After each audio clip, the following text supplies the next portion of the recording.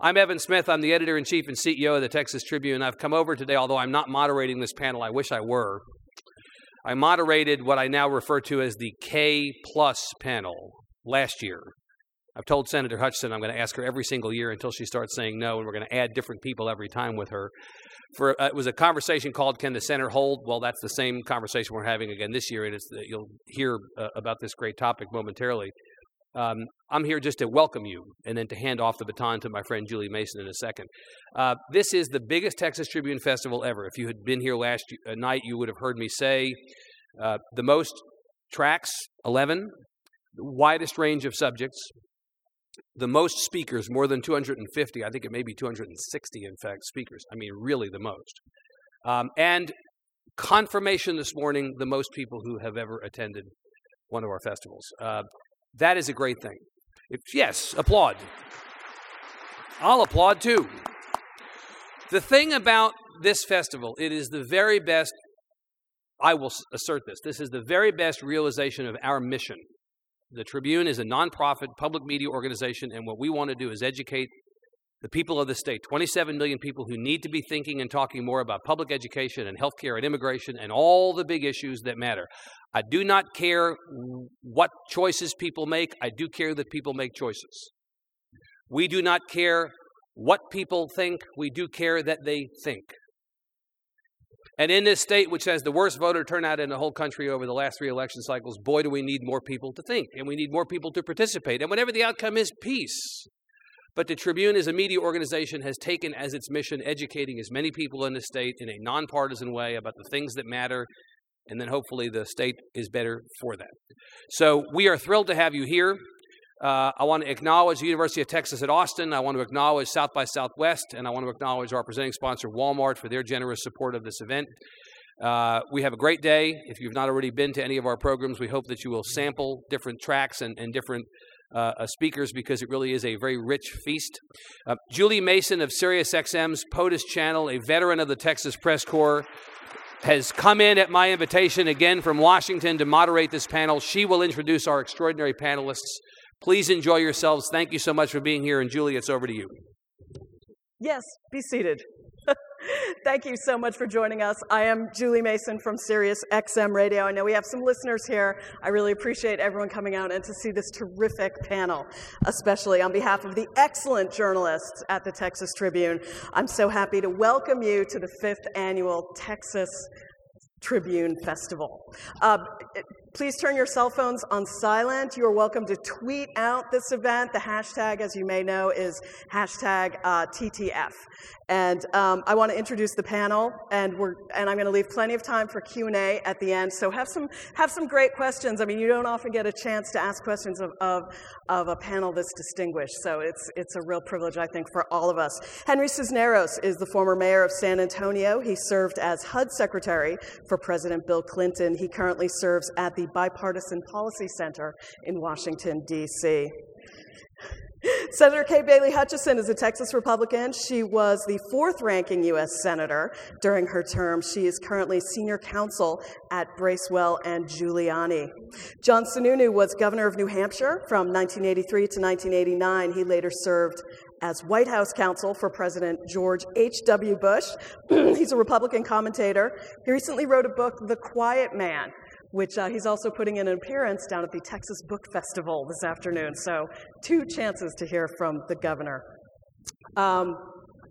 This event is going to be about 60 minutes, so settle in. And as I said, get those questions ready. But let's get... That's okay. Oh, I'm sorry. John's the quiet man. John's the quiet man. I'm the invisible one. You know, there was going to be a faux pas. I'm glad we got it out of the way early. Of course, Senator Evan Bayh, Indiana Democrat. The senator these days is a partner at the McGuire Woods law firm. He serves on an advisory board for the CIA, splits his time between Washington, D.C. and Indiana. All right. To the panel, I want to get started. We have a crisis in Washington, D.C. The House of Representatives has apparently no leadership. We have a budget that is about to go adrift and a debt ceiling that could spin this country into crisis. You all have extensive Washington experience. Senator, what's the situation? Give us your take. Well, unfortunately, Julie, there are many causes for the dysfunction, the gridlock. You can talk about the gerrymandering of the House of Representatives. In the Senate, it's the role of big money driven by ideological interests on either side. You've also got the fact that very few people vote in primaries. So, for example, Dick Lugar was a 6-term United States Senator from my state, a Republican. He didn't vote for Obamacare. He didn't vote for Dodd-Frank. He didn't vote for the stimulus bill. I mean, he's a card-carrying conservative Republican. He lost the Republican primary when he ran for re-election in my state by 20%, and that was in part because only 16% of eligible Republicans voted. So when you have very low voter turnout in primaries, who comes out? It's the most passionate, the most ideological, and so the members kind of get scared of all that, and they know if I compromise on anything, I'm going to get a primary opponent and conceivably lose my job, so they're very reluctant to compromise. So the final thing I'd say is there was a big Pew poll done last year, and in some ways this does reflect changes in all of us. If you look at people who are active politically on the Democratic and Republican side, they don't live in the same neighborhoods, they don't go to the same churches, they don't attend the same social clubs, and increasingly they view each other as almost not citizens of the same country. So my take on it, you ask what's going on, that's my take on what's going on. I think what we need to do about it, just 30 seconds, it used to be that the notion of compromise in this country was considered to be an act of statesmanship. The Constitution was one big compromise. Now it's become considered an act of betrayal or selling out. And so we've got to get organizations like one that had a big gathering up in John's home state of New Hampshire. We had 2,000 people on Monday called No Labels. And these are Democrats, Republicans dedicated to trying to reconcile our differences rather than to exacerbating them. I think ultimately that's what we're going to need if we're going to make the government work again. Senator Hutchison, when you served, there wasn't this sense of intense partisanship. It's true, and I agree with much of what Evan has said, and I'm glad that since you ignored him, you made him take the first stab at it. Welcome to Texas. Thank you. Seriously, I want to welcome all of our visitors to Texas because this is a wonderful opportunity for us to talk about these issues, and having Governor Sununu and Governor Senator Bai, as well as Henry and myself, who are Texans, it's really helpful because I hope all of us would say that we are principled in our views. We differ on those, but anyone who believes that you can go into the United States Senate or House of Representatives with such diverse states and constituencies as we have in America and expect to get everything you want to the letter is not really running for an office to represent people to govern. And I think it's time that we differentiate not on a partisan basis, but will you stand up for our principles and make it work in government? Because a government shutdown or this runaway debt cannot be handled if we talk across each other. I was reading a little vignette recently, and it said, a dialogue is not two monologues. And I thought, there are a lot of people I would like to send that to. So it is time that we understand the Reagan rule, and that is if I can move the ball 60% of where I want to go, then I'll work for that other 40% the next time. And I think we've got to adopt some kind of standard that we can ask every candidate, will you represent those of us who are going to vote for you or not, by committing to govern? And that would be my focal question, because we can do a lot that's positive for our country if we hear what people are saying and then try to forge that core that is the right core for progress. Secretary Cisneros? Julie, I think the things that the senators have said about gerrymandering, money in politics, the breakdown of some dialogue is all correct. But I think we also have to look at why people are angry out in the country. And a psychologist once told me that when you find anger, you usually find fear.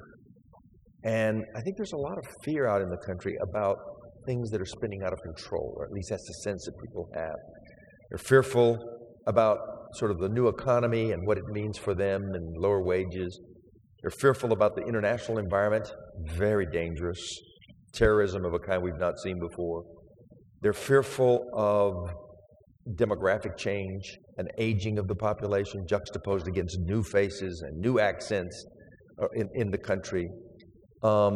There's just a lot of things that people are fearful about, and we haven't found a way to communicate with people about how we're going to address these things. A broader discussion in the country at large that makes it clear to people we can't solve these things unless we work together is important. We're not going to solve it with structural things or political things, because the fear is legitimate. I mean, it's embedded in real, what economists would call secular trends, big picture trends that are frightening people.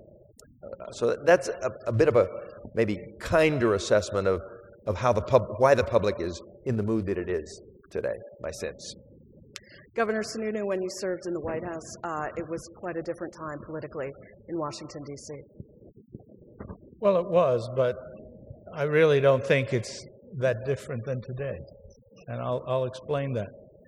I really think the biggest problem in Washington is that people don't realize things only get done when a president leads. Bill Clinton wanted welfare reform, and he had a Republican-controlled Congress. And he went down there and brought them in and negotiated personally, investing personal capital, in some cases making angry some of the members of his own party.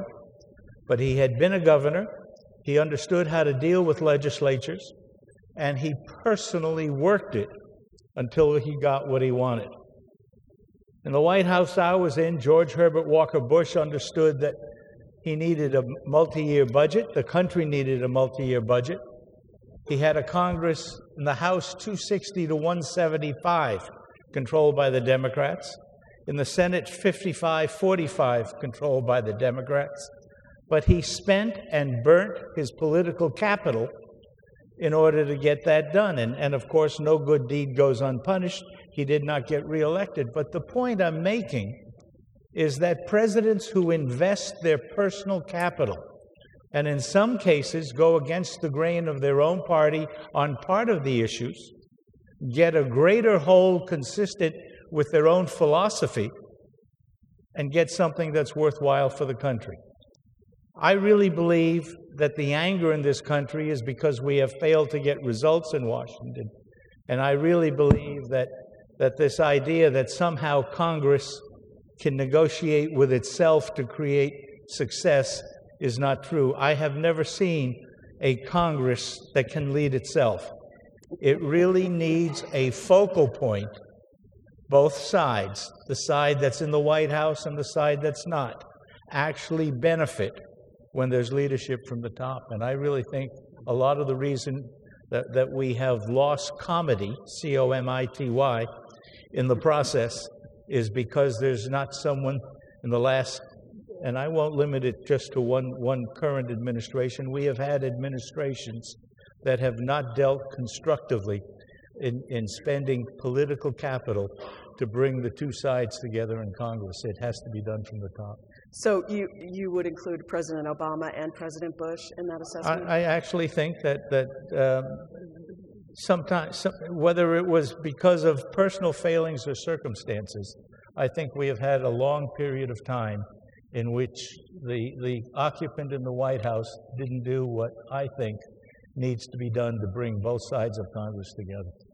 What about the responsibility of voters as well? We have very low voter turnout in this country, and going back to what Secretary Cisneros said, people feel quite fearful. They feel a certain futility about the political process. Senator Bayh, how to get more people to vote, and do you think that would improve government?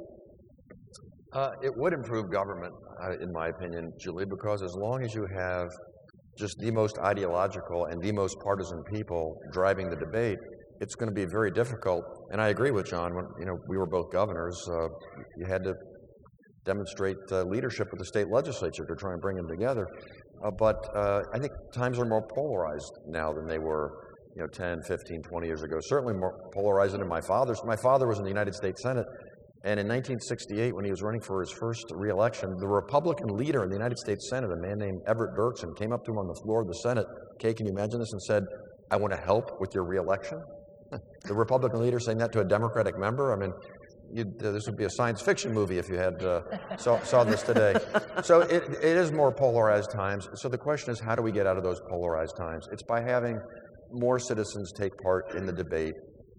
And as Kay mentioned, hold candidates accountable. And if they're not getting the job done, if you're just going to Washington or Austin or wherever, and it's just you're saying, my way or the highway, it's all or nothing. Well, all or nothing usually ends up with nothing. So we gather here today. We have no budget as a country.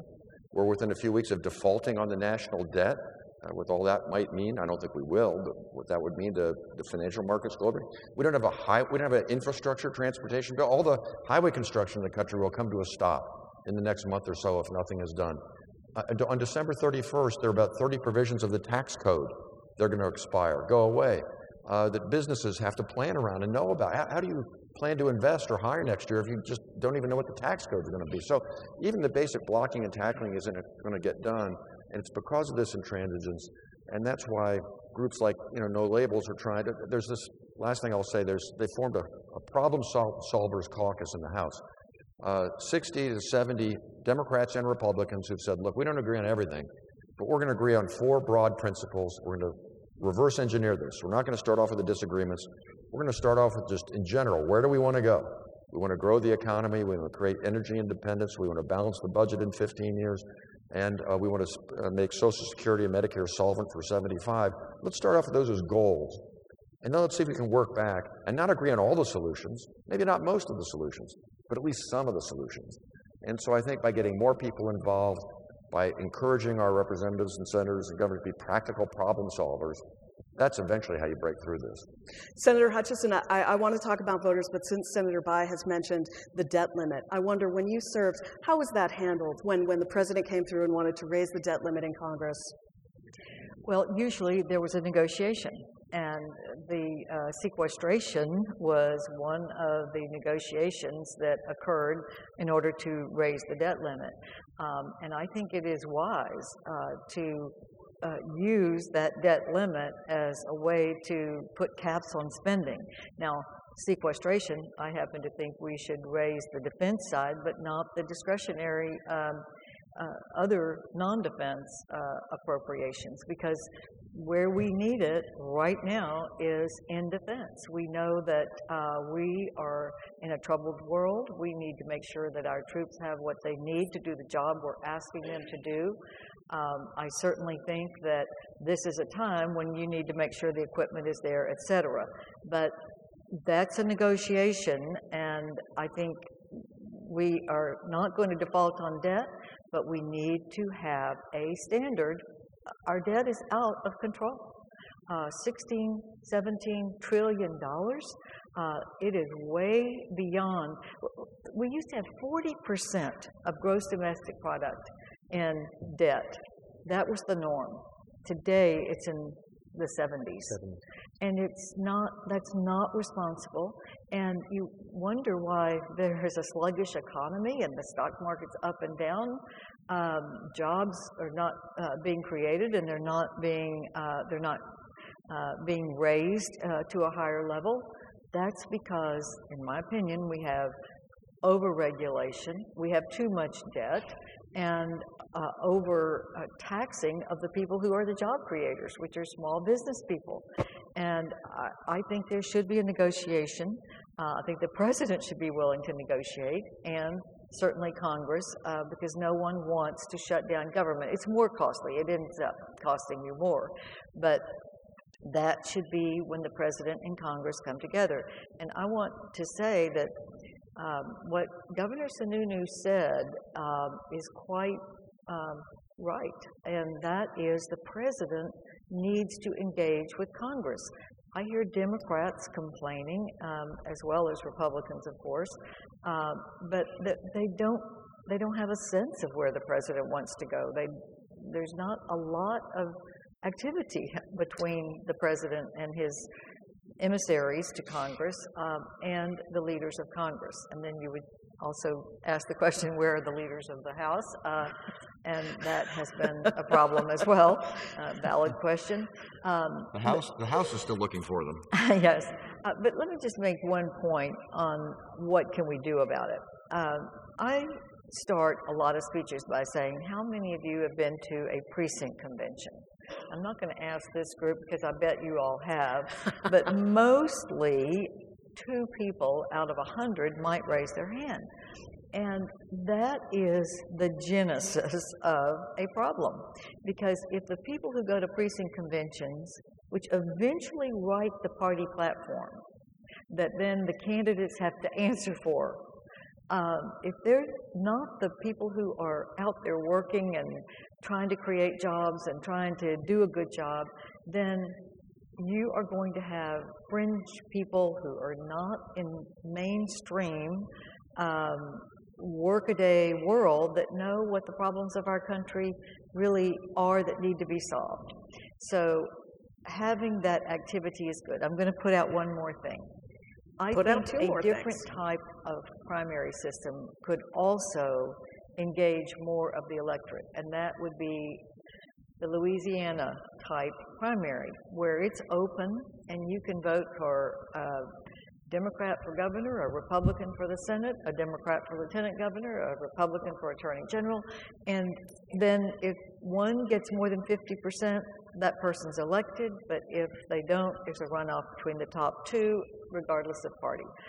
That would make our candidates have to appeal to a broader spectrum, and I think it might encourage more people to participate if they see that they can have those choices.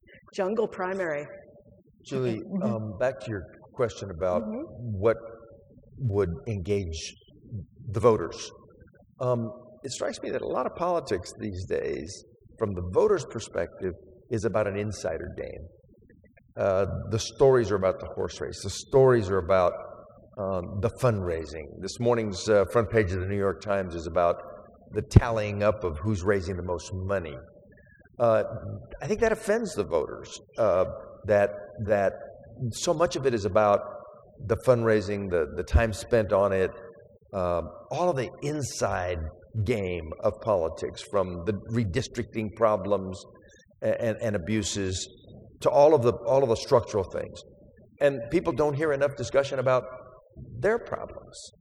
It's interesting, the people who've broken through in this presidential campaign, whether you like them or not, are the people who have a very clear message about what people are really feeling. Sanders, I'm not a Sanders fan, but he's talking in clear language about some of the problems people feel about Wall Street abuses and the banks, and he's getting the turnouts of people of all ages who feel aggrieved by the situation.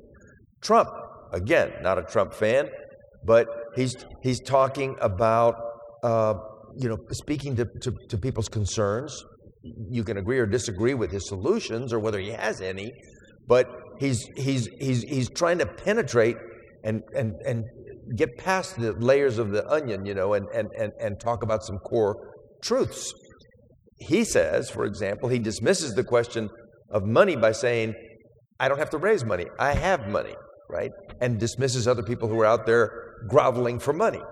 So my point is, I think voters are really interested in hearing, well, what is the solution to the wage problem I confront? Or what's the solution to the fact that I can't afford housing? Or what's the solution to the healthcare issues in concrete ways that touch their lives? And we really have to find a language that speaks to people at the point of their family, their household, their concerns. That, I think, will draw voters out. And when it's combined with a charismatic leadership, as we saw with President Kennedy in his time, or Obama in 2008, you can get a turnout. You can get involvement from voters.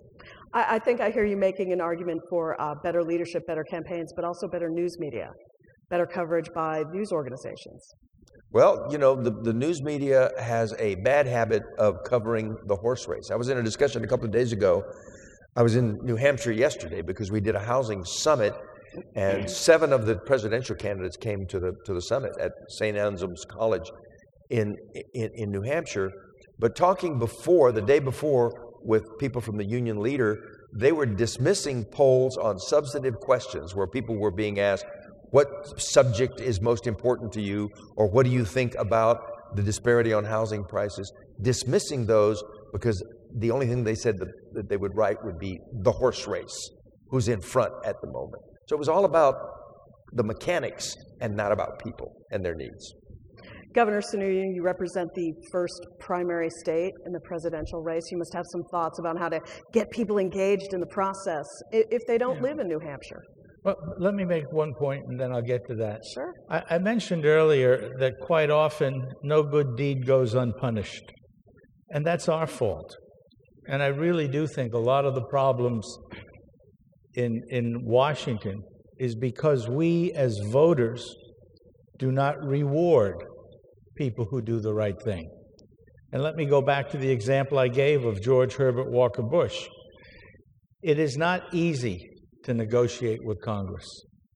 And when a president goes through that and comes out with a package which at that time was huge, $500 billion worth of reduction in the deficit, 3.5 times as much reduction coming from spending cuts as from the taxes. And the tax that was in there was virtually all an increase in the gasoline tax that had not been adjusted for inflation for nearly a decade. It basically was a readjustment of the gasoline tax for inflation. And George Bush paid for getting the country what it needed at a very difficult time, when deficits were a problem, when the world was beginning to lose confidence in the dollar, when he needed the money to take care of the men and women that he had sent into harm's way to deal with Saddam Hussein in Kuwait. He gets punished for doing the right thing. So what's the message to other political leaders? It's not worth it. It's our fault if we don't reward good results. The second point I want to make is how hard that process is. And when people take on the responsibility, they're talking about leadership in the House. You have in the House, the problem that what the House Republicans have now is 245 members of Congress on the Republican side. Every one of them thinks they should be Speaker, except Paul Ryan. But the point is, they all think they know how it ought to be done, and they want all the rules of operation changed to the way they want it.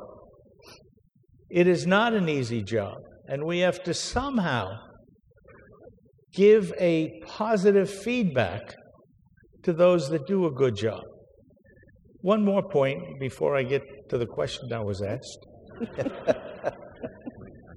Nowadays, if you succeed in getting elected and doing anything, you automatically become the establishment. And now you're the target for having even succeeded in being elected. We, as an electorate, have to get our heads straight on what this process is all about. You do not change policy without winning elections. And you do not change policy by having people win elections get rewarded for changing policy the way we want it. And that, to me, is a responsibility that we carry into the system. Now, the question was about New Hampshire and how you get voters out. You get voters out by dealing with the issues I just touched on. Voters have to be educated, if you will, into how important their role is in the whole process. People turn out, the reason the New Hampshire primary is first is that the New Hampshire electorate works hard in this season. They don't just go to the rallies of the person they like. They try to go to all of them.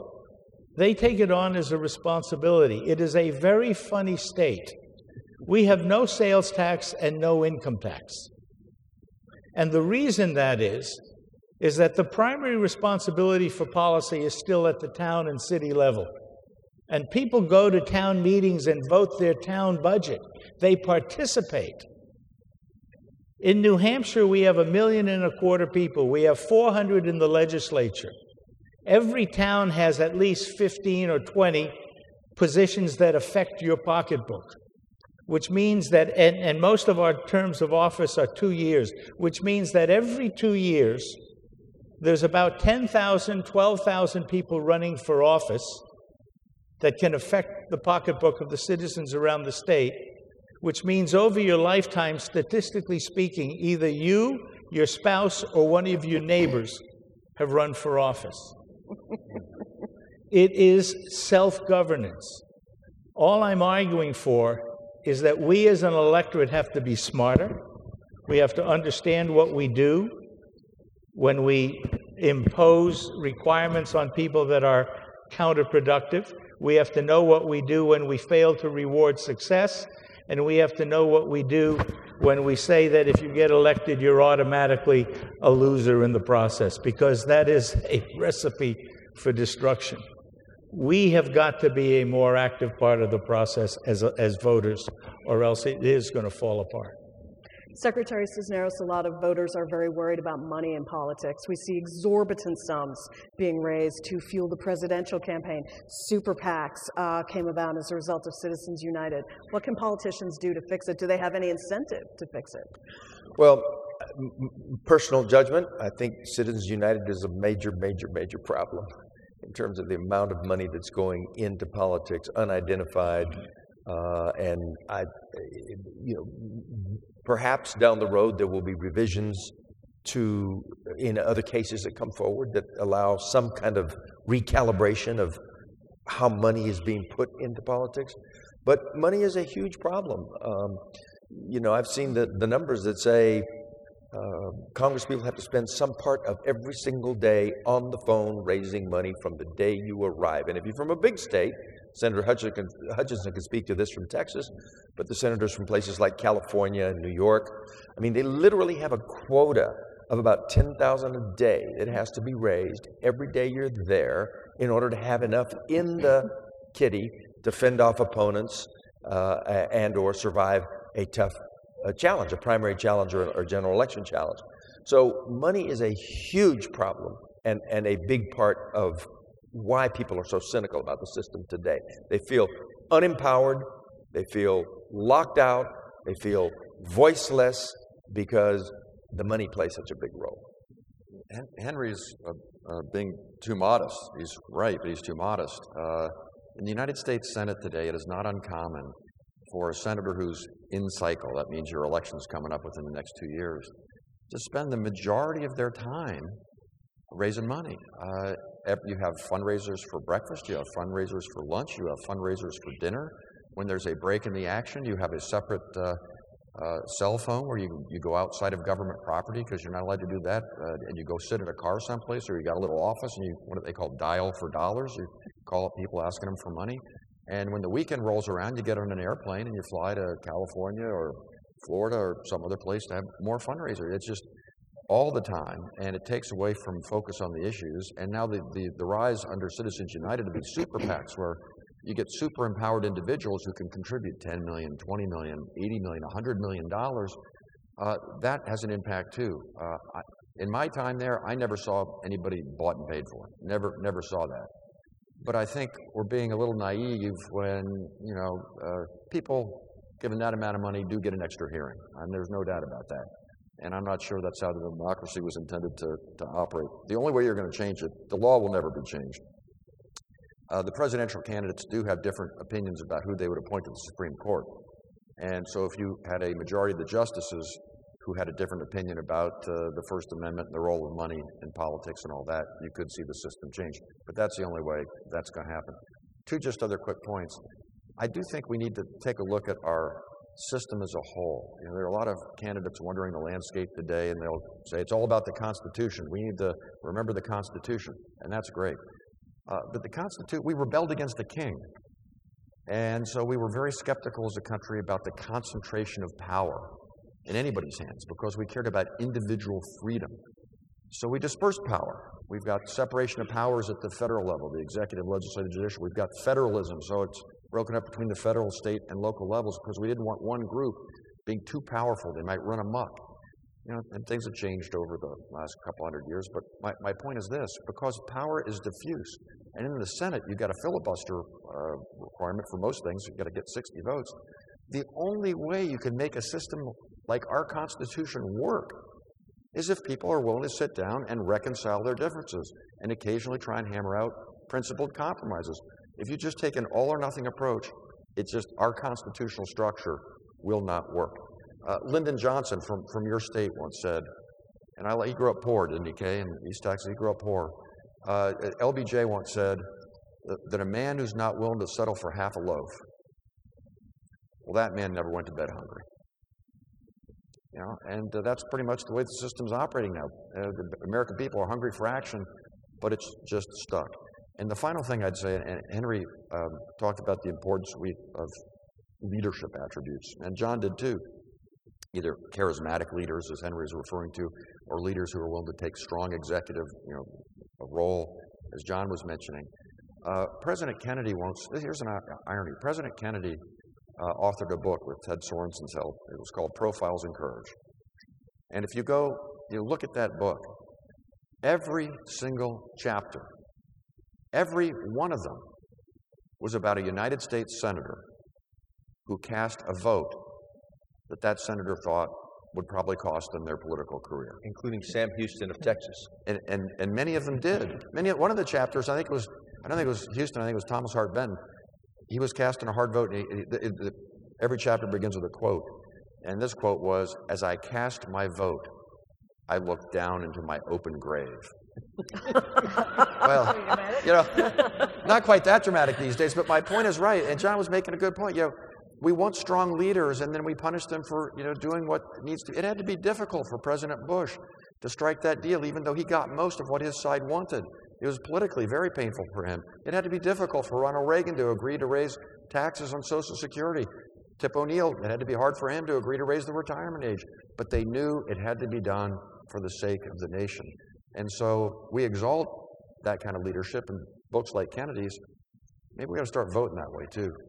Evan, you made a very important point, not surprisingly, first about the fact of what the Constitution is. The Constitution is designed to make government inefficient in the short run and effective in the long run. And the point Evan made about the Constitution is structured so that it forces people to come together and accept a fraction of a loaf at a time to move the process forward. And people that are touting the Constitution as somehow demanding absolute purity don't understand the system. The system is designed. That was a point I went from the private sector to being governor. The hardest lesson I had to learn is to tolerate the short-term inefficiency of the system in order to get some decent results long-term for the state. It is unbelievable how people who are in the private sector think they're going to make the system so efficient that they're going to get everything they want in 24 hours. I think that might be Ted Cruz calling you. I'm not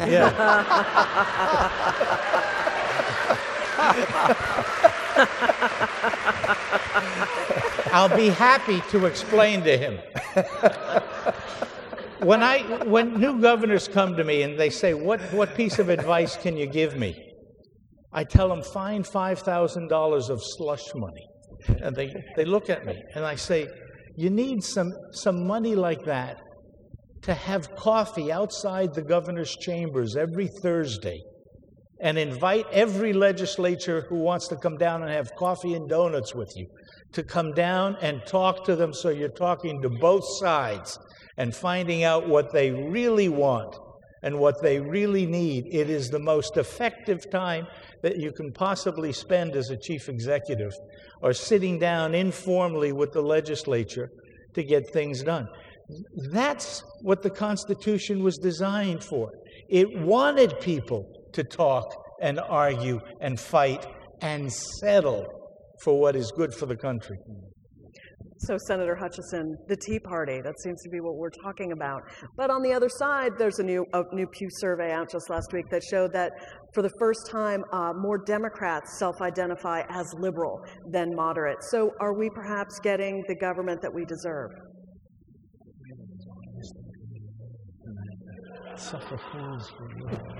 Well, by people not participating, the answer would be yes. And I think our responsibility is to make sure that people understand that if more people participate and make their views known, you know, I hear so many people complaining about what's going on in Washington, and yet those are not the people who are active in the party, probably don't vote in a primary. And I can't emphasize enough the importance of the primary in this dilemma, because the people who are casting these votes fear a primary opponent more than the general election. That's the case for congressmen in districts and the case in states. And so if they are always going to that base, then we're not going to get what mainstream America really wants, which is action, dealing with the problems. The no labels that Evan mentioned, I am one of the people that is also involved with that. If you look at they have 4 principles. It's very simple, very clear. I think everyone in this room would agree with those principles. And what No Labels is trying to do is get people just to do that. Don't go beyond those 4 basic, really fiscal responsibility principles. And if we could get people to adopt those and then work on them, I thought the contract with America that Newt Gingrich put forward, not whether you agree with the whole thing, but it was 10 things we'll do if we're elected. And then when the House was taken over by Republicans for the first time in over 50 years, based on that contract with America, which people understood, it was clear and simple, they did deliver on those promises. And I know I was trying to get the spousal IRA, because one of the things I ran on was that women especially, but men as well now, who work inside the home are discriminated against in their retirement security because they couldn't contribute equally to an IRA. And I wanted to change that. When I went to the Republicans in the House and said, please, everybody is for this, make the stay-at-home spouse able to have the same tax advantages for an IRA as those who work outside the home. They agreed with me, but they said, we have to fulfill the Contract with America requirements first, and then the next thing that we will fund is that. And they did. They fulfilled their promise, and then they funded the spousal IRA, which was the right thing to do. And I think if we had those simple, clear goals, like no labels, and everybody agreed, then the problem solvers who want to go forward would do it with, they made that promise in the campaign, they keep the promise, and they move forward. All right, I got to get your quick takes on the presidential campaign, and then we're going to go to Q&A. So, Governor Sununu. I absolutely do not understand it. That's the first time in my life you've ever heard me admit something like that. Okay. Senator Hutchison? it is, let me say that when I was in the arena, we didn't have ever, that I remember, 12 or 15 candidates in a primary. So I will say it is very big. Maybe it's the New Hampshire grassroots that is coming forward, but now people can just run for president. And now they are doing it. And we're going to see how this experiment in the grassroots politics, maybe they've taken the page out of New Hampshire, Governor, because everybody thinks they can be president. It's not now just the 100 United States senators who think so. Secretary Cisneros. If you're asking for the result, just a guess, a projection, I think Hillary Clinton wins the Democratic nomination, whether or not Biden is in. That's what I think. And hard to call on the Republican side, but I think people are beginning to think that it might actually be possible that Donald Trump accepts the nomination. You know, I mean, I think people are saying, you know, this was unthinkable some time ago. It's still unthinkable. I mean, I think the Republicans would be best served by having Jeb Bush as a nominee and then teamed up with someone like John Kasich, and then they've got Florida and Ohio, and that makes all the sense in the world. But this is not a normal year, and the normal rules are not, we're not playing by the normal rules. And Jeb Bush has fallen to like 5th place or something. So who knows how that side is going to end up, but it's hard to sit here and say, I can envision that person standing up and making the nomination speech. I got to believe the smartest choice would be Jeb Bush, but it could be Rubio or somebody else. We're at a time here with about 13 months to go where the American public is channeling the frustration and the anger that Henry referred to earlier, driven principally by stagnant wages and an economy that many people just aren't getting ahead in. And so you see it with Bernie Sanders and his 1,000 people crowds, and you see it with Donald Trump on the other side. But when the field begins to winnow, I think they understand we're going to be actually electing a president too. So Hillary Clinton, barring something completely unforeseen, will be the Democratic Party nominee.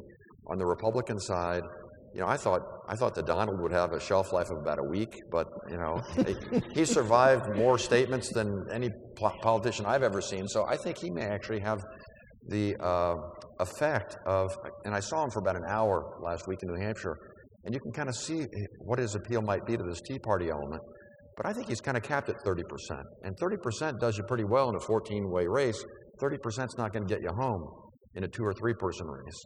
And the way he answered questions and interacted with these sort of non-committed voters, I just don't know how he grows that support dramatically from where he is. He didn't do terribly, but I just don't see how he is going to grow his support from where it is. So I think he may actually serve the purpose of keeping other Tea Partiers from rising up. And Cruz's strategy is to try and be everybody's number 2. But if the Donald goes all the way to the end, that'll keep that from happening. So I think it's probably going to be a choice between Jeb Bush, Marco Rubio, and John Kasich. Any of the 3 could win. You know, Rubio might be the one that has the potential to have 1 foot on some of the Tea Party side and 1 foot on the establishment side. Whether he can get it done or not, I don't know. But one of those 3, I think, will be the nominee. And the final thing I'd say, I think the popular vote will be very close. The Republicans have the time for a change argument going for them after 8 years. People are kind of looking for alternatives. But the Democrats have demographics going for us, and most of all, the Electoral College.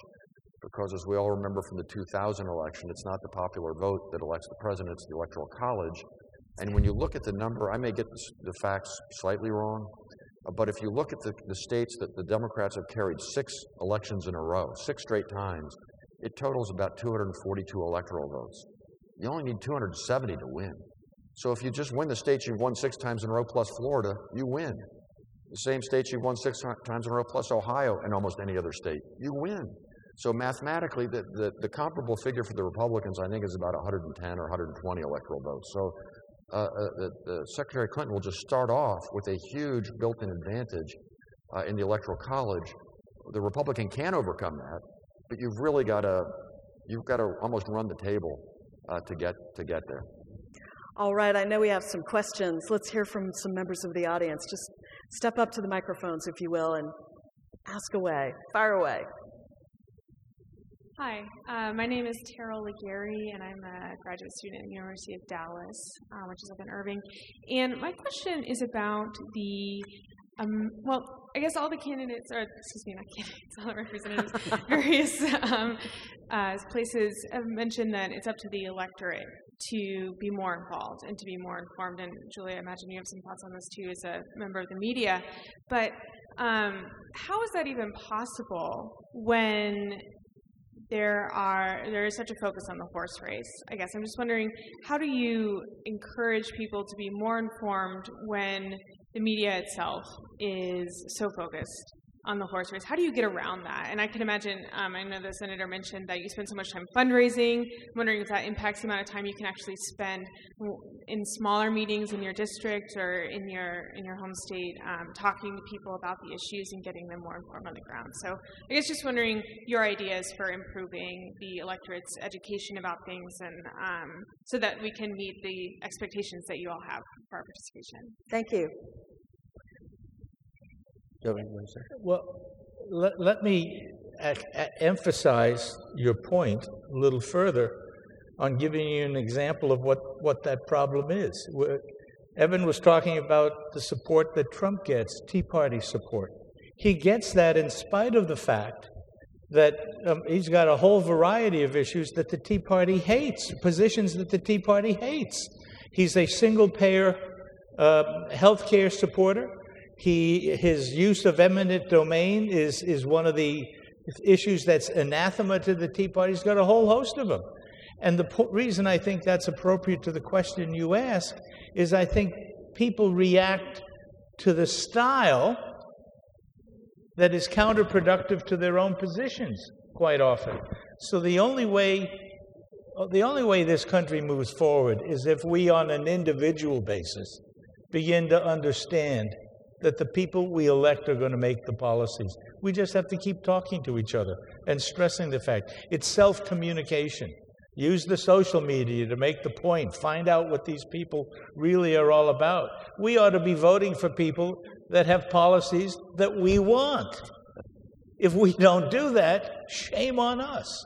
And there's no magic education program other than talk, talk, talk, talk, talk.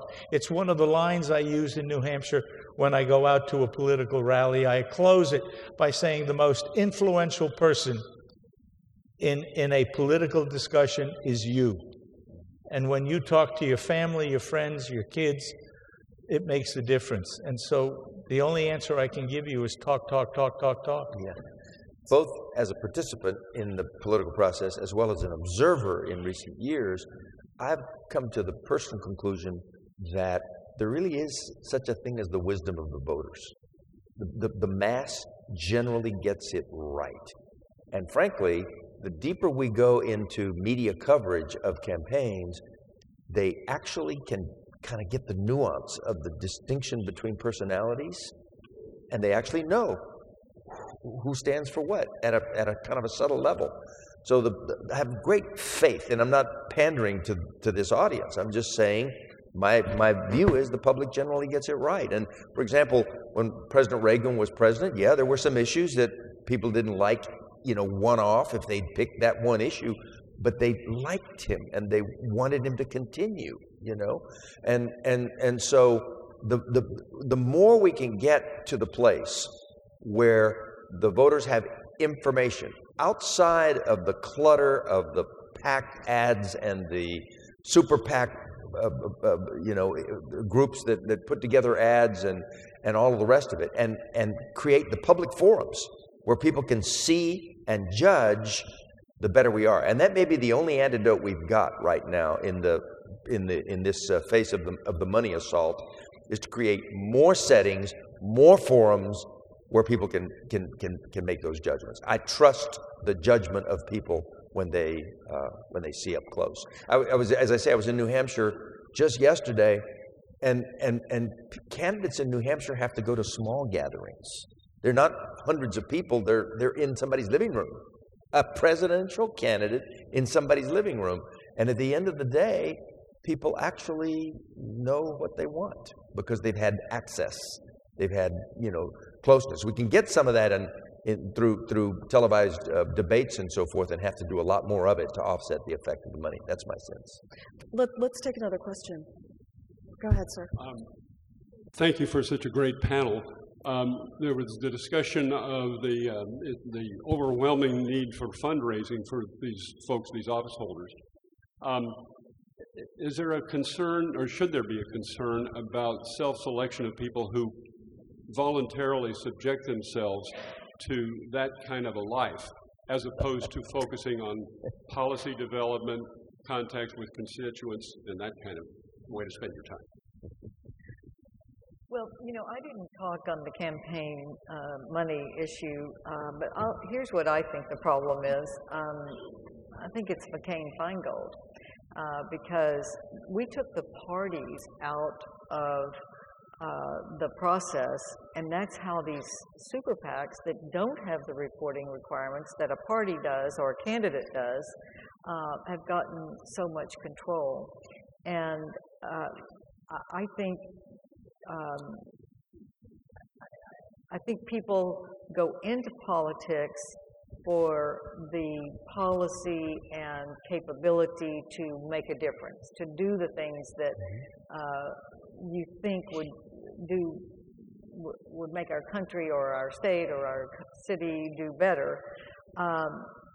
They find out the requirement for money when their campaign team says, oh, by the way, we have to buy ads. And so that's when you do have to step up to the plate and help to raise money. I think campaign limitations, for instance, the difference in a state campaign in Texas and a federal campaign is there are severe limits on what any individual can give to a federal candidate.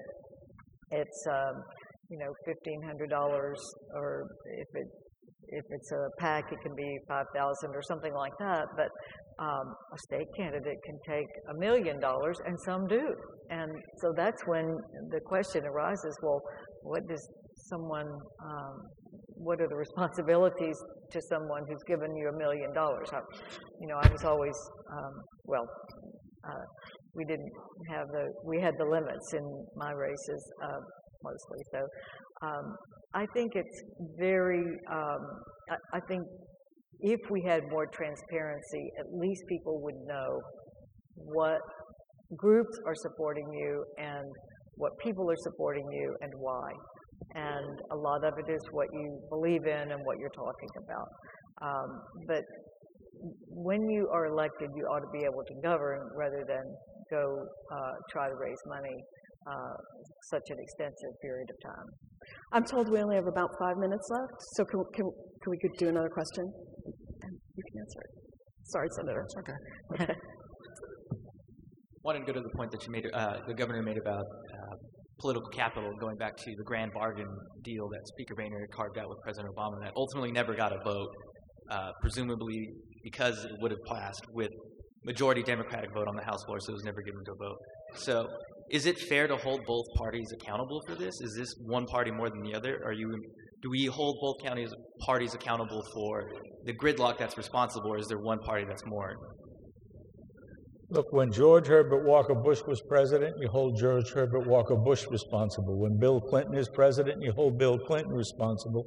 When George W. Bush is president, you hold George W. Bush responsible. And when Obama is president, when Barack Obama is president, you hold Barack Obama responsible. My feeling is what happens at the state capitol, what happens in Washington, is led by the chief executive of the moment, whatever party they're in. And I really am a firm believer that that's the way the system was designed to function anyway. Senator Bide, do you agree? Well, it does take strong executive leadership, no question about that. I think there's a lot of blame to go around. I don't think this is a partisan phenomenon. It's gotten more gridlocked under successive presidents and under Congresses of different parties' control. That said, there is really something unusual going on in the House of Representatives right now, where the Speaker resigns because he's got a bloc in his own party who can't abide him and his desire to try and get a few things done. His number two has the votes within vast majority of Republicans supporting him, but He then drops out of the race because that group of 40 won't support him. And now, I mean, even Paul Ryan, Paul Ryan is a good guy. He's a conservative guy. There are articles being written that maybe he's not conservative. So, and you've got people on the far left who kind of, mirror image of all that. But in the House right now, there's some real dysfunction going on that's probably not at the doorstep of the president. Getting back to the money, should we be concerned about people who sort of self-select into this process? Yeah, maybe some, because I used to look with, interest on people who just love fundraising. They just couldn't wait to get out there and call people and ask for money. I said, wow, that's an interesting way these people are wired. But most aren't like that. Most are in it for the policy and trying to do the right thing, and they just tolerate, the fundraising. So, but in that environment, I mean, if you're, if you have low self-esteem and that sort of thing, you're probably not going to flourish in an environment that causes you to have to be out there asking people for help all the time. But I've not seen any data, to answer your question directly, that there's a correlation between a willingness to tolerate the fundraising escalation and other adverse things, like corruption or things like that. One quick point. Remember what the money is used for. It's to communicate with us, right? It's to talk to us through advertising, through television, through social media, whatever it is. But the money is 90% of it goes to getting a message to us, some on an individual basis, some on a mass basis. And so I go back to what I said before. It's still all of us that can make the difference. All right, last question. Go ahead. Hi, I'm a sophomore here at the University of Texas, and I saw at the last Texas statewide election that the one location where there was voting on campus, the lines were intimidating and terrifyingly long. I did wait in them and I did vote, but I heard last night Dan Patrick, our Lieutenant Governor, say that he shouldn't be responsible to do anything to increase the resources available to allow people to vote. How should we keep politicians responsible to allow citizens to vote and not be intimidated by long lines or like shortage of resources?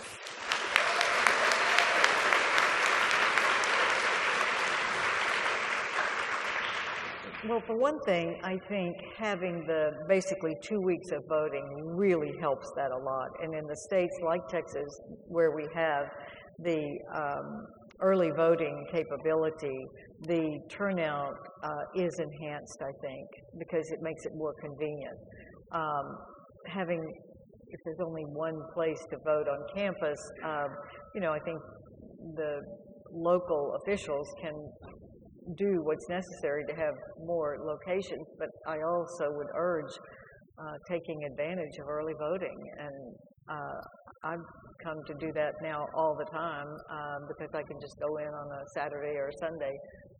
And I think it's really important. Some states don't even have it. And that is what I think really curbs the voting turnout. Every approach to expanding people's capacity to vote should be explored, whether it's more polling places or whether it's the days to vote or any other thing. And unfortunately, in recent years, we've seen some strategies designed to do the opposite with voter identification, ID, picture IDs, and all kinds of things that make it harder. So the principle ought to be open it up as much as possible, encourage people to vote. That's the overriding principle, I think. All right, I'm afraid we have to wrap it up there. This has been a terrific conversation. Thank you to Governor Sununu, Secretary Cisneros, Senator Hutchison, and Senator Bayh. I'm Julie Mason. Thanks to Texas Tribune.